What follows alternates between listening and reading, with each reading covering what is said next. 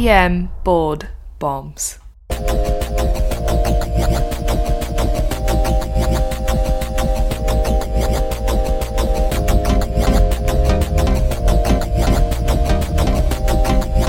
Welcome back to another EM Board Bombs podcast where board studying continues to be enjoyable. You guessed it. My name is Blake Briggs, co-host, co-founder of this little club that we got going on here. And for each 15-minute episode, you gain high-yield board knowledge. As we like to say, come for the stems, stay for the content. Speaking of awesome content, we like to plug our premium EM Rapid Bombs. If you enjoy EM Board Bombs but want a TikTok version of our podcast, that's what our Rapid Board Bombs podcast is. We just hit over 170 episodes of our Rapid Board Bombs. Each episode is just 2 to 4 minutes where we drop high-yield bombs in question-answer format so it gets seared into your memory. On average, we drop 4 episodes a week, so you get a new podcast delivered to your feed almost daily. If you join now, of course, you have access to all 170 episodes in counting, and you get updates every day to your podcast feed of new episodes. The really cool part here is that the episodes on our podcast feed have the script of what we're saying, unlike this podcast, and so you have everything written down for you, like a little study guide. It also has links to our website showing larger study guides. If you need to memorize more information on a topic, we direct you to our website if you want more resources for a deeper dive into some material. We also have the Ask Me Anything section on our website where you can go to and ask us a question, and we'll get back to you pretty quickly about boards-related studying, about certain topic questions, etc. One of the neatest things we have going on that's pretty new is the Titrate Up trial plan, as we call it. Basically, you can test out our podcast, the Rapid Bomb, see if it's for you, and go from there. If you go to our website, emrapidbombs.supercast.com, or just go to our main website and follow the links from there, you'll see a sample podcast as well. All right, so Dr. Hussein will not be joining us today. He's actually working on snowshoe lessons for our next vacation. Apparently, kayaking was a little too intense for him. He's still talking about all the gators we saw, even though I didn't really see any gators in the Alabama bayou. So he has decided to switch activities for our next vacation. We'll let you know how that goes. I haven't had the heart to tell him that snowshoeing is fun, but a little bit also danger-ridden as well. Frostbite, all that kind of stuff. Anyway, let's get into today's topic. We have a 73-year-old man presenting to the ED with nausea and vomiting. He has a history of advanced heart failure. His wife states the patient was behaving normally yesterday, but has seemed a little bit slower today, mentally foggy, and he's been vomiting more. After further questioning, he admits that he has actually been trying to catch up on internet challenges over the past 10 years, and attempted the cinnamon challenge the night before. The objective of the challenge is to film oneself swallowing a spoonful of ground cinnamon in under 60 seconds without drinking anything. He states he failed even though you didn't ask him if he had won. He has had gagging and vomiting since then, not been able to keep any fluids down, and he feels pretty dehydrated. On arrival, his heart rate's 135, blood pressure 95/60, and the oxygen saturation in the room is 96%. He tells you he takes a diuretic and a blood pressure medication that he forgot the name of, but he said it's yellow and oval-shaped. After you tell him that this doesn't really help you much in identifying the pill, you begin to leave the room when he yells out, "Oh, I'm also on digoxin." Which of the following is always an indication for digoxin fab treatment? Choice A, persistent PVCs. Choice B, hyperkalemia. Choice C, elevated total serum digoxin level. Choice D, elevated free digoxin level.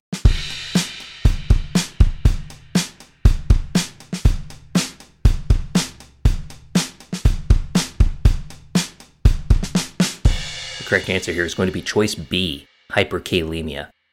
So we're obviously talking about cardiac glycosides and digoxin today, and I'm honestly a little shocked we haven't done this sooner. And by we, I mean just I, because Ildefot's not here. For more than 200 years, we've been using glycosides in medicine and in heart failure specifically due to systolic dysfunction and certain supraventricular tachyarrhythmias like AFib, right? Their use has greatly declined, for sure, but they're still regularly encountered medication. I literally saw one of these like 2 days ago. I saw the resident ordering a digoxin level. I'm like, wait, why are we doing this? And he's like, well, he's on digoxin. I'm like, oh, yeah, forgot that existed for a while. So they're especially common in older patients and those with advanced heart failure, making toxicity a genuine concern. Digoxin toxicity is a major source of morbidity and mortality, and all emergency physicians should understand it. Now, we're not going to focus on plant stuff today, so you can just calm down. I know you're listening and thinking, oh God, we have to listen to a podcast on tox plants. I thought I already had this. When I read EM News this weekend, when I had the elephant ear plant exposure article. So don't worry, we're not going to talk about that. So you may be thinking to yourself, though, wow, that's pretty rare. Sounds like I can kick it back and barely listen to this. Yeah, but boards really don't care how rare it is. And you have to just repeat this after us right now, okay? I hope you're saying this out loud wherever you are, walking the dog, sitting at Thanksgiving dinner, etc. Repeat after us. You will see digoxin toxicity questions on your boards, and you must be prepared for an oral boards case as well. So, quick note about the plants, and I promise we're not going to talk about them anymore. So, there are a lot of cardiac glycosides that are in nature, and they were used at one time to treat heart failure before digoxin was manufactured. Like, think ancient Egypt or Victorian England. So, you should be familiar with their names, because I swear to you, someone's going to mention this somewhere on the test or in real life. You just have to know this. Foxglove, probably the most easily identified one. Dogbane, less easily identified.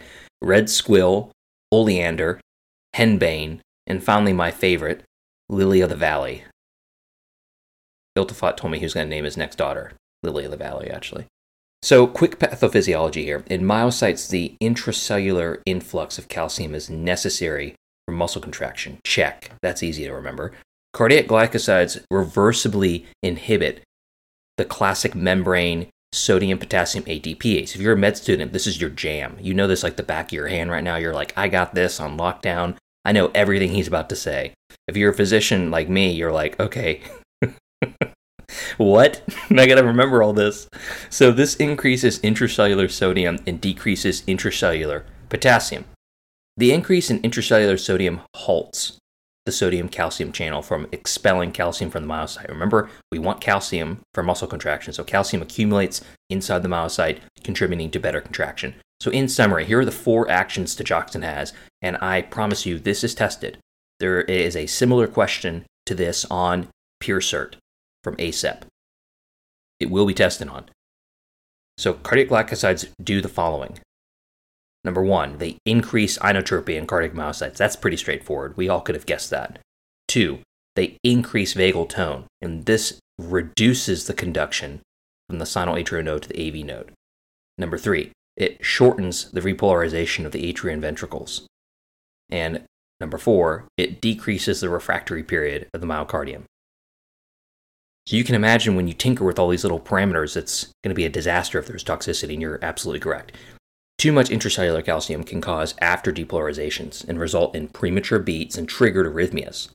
The decreased refractory period also increases automaticity and heightened risk for arrhythmias. And you get a lot of arrhythmias here. Trust me, we're going to talk about them all in a minute. So, again, ignoring the plants, we're going to focus on digoxin right now. It's a very narrow therapeutic window, as you can imagine, so high potential for toxicity, and it's very dependent on the body's pharmacokinetics. Normal EKG findings, however, we have to talk about this. So because digoxin messes with all these parameters, you're going to have some changes to EKGs which are expected. We would be remiss not to mention the common expected EKG findings associated with therapeutic digoxin therapy, so-called digitalis effect. So you're going to get T-wave flattening or inversion, QT interval shortening, and scoped ST segments with depression. This is classically called the Salvador Dali sagging. Just Google a picture if you can. This is the one bad part about podcasts, right? I can't show you a picture of an EKG. Maybe one day. Presentation and acute toxicity. So patients will typically present bradycardic due to the increased vagal tone. For the first several hours, patients may not even have any symptoms. The EKG findings are usually the earliest changes to herald digoxin toxicity. Following the EKG changes in the bradycardia, GI symptoms are the most common. And they're typically the initial, nausea and vomiting, anorexia, generalized abdominal pain kind of symptoms. Later on, you get neurological symptoms such as confusion, generalized weakness, mental fogging like that patient had. And this is due to both direct drug toxicity as well as just hypoperfusion of the cerebellum and cerebrum. Visual changes are rare, but they're going to be classic on boards. Now, I didn't tell you that today because I thought it would just be a giveaway. It would be more funny to put the patient explanation in. Changes in color vision. This is called chromatopsia. Also, you could have diplopia, photophobia, decreased acuity, or even blindness. All those things can happen with digoxin toxicity. You're probably sitting here thinking, wait a minute. What about the yellow vision change? That's called xanthopsia, and that's the EM Bohrbaum's word of the day. And it's basically where objects appear yellow. It's really rare, and boards like to talk about it. I think less and less because it really just gives it away that this is digoxin toxicity. You're not going to see it that much. And before you even ask it, Vincent van Gogh did not suffer from digoxin toxicity, despite what you may have heard from other people. We're not going to get into that, though. There's a link on our website that talks about the details of why they don't think that's the case. So out of all objective findings on presentation, arrhythmias are the most common. We said that, right? Straightforward. And virtually any arrhythmia can occur. You have to know the most and least common arrhythmias. The most common arrhythmia are just going to be PVCs. It's kind of anticlimactic. You're like, you're probably listening and gearing yourself for like, oh, what is it? And it's just PVCs. The least common arrhythmia are going to be a bunch of atrial rhythms. A-flutter, AFib, Mobitz type 2, second degree AV block. Yeah, whatever. The most classic tested EKG finding that really gets your attention is this bidirectional ventricular tachycardia. It's super recognizable when you see it because there's just nothing like it. And it's not specific only to digoxin toxicity, but it's highly associated with it, of course. And it's pretty classic. Bidirectional tachycardia is this regular rhythm where basically every other beat has a different axis as it moves via different conduction panels. It's pretty cool to look at, actually. I think Iltvat said he was going to install it as a piece of art in his office. So as with all suspected poisoning and tox cases, of course you're going to call poison control, you're going to take care of your ABCs, you're going to be following the basic rubric of tox questions, right? To ask the patient, EMS, family, or police, agent taken, amount taken, any co-ingestions, time of ingestion. You're going to order all the usual overdose tox stuff we're not getting into. Digoxin cases, majority are accidental. And so you're going to be asking about recent diarrheal illnesses, any cases of dehydration, or acute renal insufficiency, urinary output, that kind of thing. They're good questions because they could hint at a reason drug levels would suddenly increase in the body. You're going to draw digoxin levels at the time of presentation, especially 6 hours after ingestion. Electrolyte abnormalities are quite common, and we're getting into this a lot because it really matters here, but any increase in extracellular potassium is a very common finding and very important. Why? Well, hyperkalemia is the most important marker and predictor of mortality. Get ready for me to blow you away here with this study. One study showed that patients with a potassium level greater than 5.5 had 0% survival. Doesn't get more definitive than that. No patient with a potassium level less than 5 died. Renal injury is commonly seen as the usual cause of acute toxicity, as we mentioned above. Digoxin levels, when you get them, you're probably not going to memorize a digoxin level. I wouldn't. Normal is from 0.5 to 0.8. And digoxin levels, the problem with these is that we get them, and yeah, you have to get them. But they don't really help that much. They don't necessarily correlate with toxicity. You want to treat the patient. And you shouldn't ever use those levels to calculate antidote therapy with Fab fragments. In fact, even more concerning here, after you give the Fab fragments, total digoxin levels are unreliable, right? Because they measure both bound and unbound drug. If available, a free digoxin level is better. But again, you're not going to be using these two to determine your actions, depending on the patient. So let's get into that. So the management here is going to be Fab fragments. I already hinted at that. And they're these digoxin-specific antibodies. It's also a Pokemon. And they're the antidote. Empiric treatment is 10 vials of Fab fragments for adults and 5 for children. Notice how we don't calculate anything. It's 10 and 5. And then you go from there and you give more if you need to. But Fab fragments may be used for empiric treatment of plant-based glycosides as well. Okay, I lied. I mentioned the plants one more time. That's it. 1 vial binds about 0.5 milligrams of digoxin. Importantly here, you're probably wondering, why can't I just dialyze them? So hemodialysis and extracorporeal membrane removal are not effective, and they can't be used. So the 3 indications for giving Fab fragments are very obvious. 1, any unstable arrhythmia in the setting of digoxin usage. That's a piece of cake. 2, hyperkalemia, which was the correct answer from our question today. And then 3, end organ dysfunction, like altered mental status, renal failure, etc. Like anytime there's poor excretion or poor behavior by the patient. In general, you should not give Fab fragments in asymptomatic patients that are well appearing with normal labs just because they have an elevated digoxin level. That's really important here, and that's why the digoxin levels have such limitations. As always, you're just going to talk to your toxicologist about this. Bradycardia can be managed with atropine. Hypotension can be managed with IV fluids. Again, classic toxicology strategy. Any unstable tachyarrhythmias in an unstable patient, of course, warrant immediate electrical cardioversion. I don't know why this is so controversial. Is that going to solve the problem? Absolutely not. Fab fragments are. But every attempt should be made to maintain end organ perfusion. So of course, you're going to electrically cardiovert these patients. Another thing that's commonly talked about, if you hadn't noticed, we're getting into all the controversies of digoxin management. Hyperkalemia itself does not cause death. And so temporizing measures to lower K levels don't reduce mortality. If you give Fab fragments, the hyperkalemia will correct itself. We're going to talk about in a minute what to do and what not to do on the boards when it comes to management of digoxin toxicity, because there's some things you can do that will literally have you fail the case. In reality, in real life, it's kind of silly because we would do these things to help this patient in addition to digoxin Fab fragments, and they probably don't make much of a difference. In practice, we realize that these are very difficult patients to manage, and a potassium level might return before the digoxin level, prompting, the physician to urgently manage an electrolyte issue in the setting of new EKG changes. However, giving potassium-lowering therapy can actually cause hypokalemia. I know that's a lot to process. As I said that, it sounded really dumb. Especially causes hypokalemia if you gave Fab treatment. In fact, hypokalemia exacerbates digoxin toxicity. So do the best you can, and please don't just throw meds at the patient hoping something sticks. Let's summarize digoxin management here in like a snapshot. What to do in real practice, what to do on boards. We'll cover what to do on boards first. So Fab fragments. You're always going to give 10 vials in adults and 5 vials in children. Guess what you do in real practice? The same thing. Good. So that's easy. You're always going to give 10 vials in adults, 5 vials in children. The initial dose of Fab fragments. Here's where it gets into a little bit controversy here. Potassium lowering agents. So in boards, you're never going to give these. In real practice, so there's going to be a lot of caution here because you can give these and cause hypokalemia in conjunction with Fab fragments, and hypokalemia exacerbates digoxin toxicity, but this is a risk-benefit analysis, okay? What about unstable tachyarrhythmias? Well, thankfully, that's also the same on boards. You're going to follow ACLS guidelines, which is cardioversion in an unstable patient, in addition to the Fab fragments. In real practice, same thing, immediate electrical cardioversion. Okay, here comes the most controversial thing. IV calcium.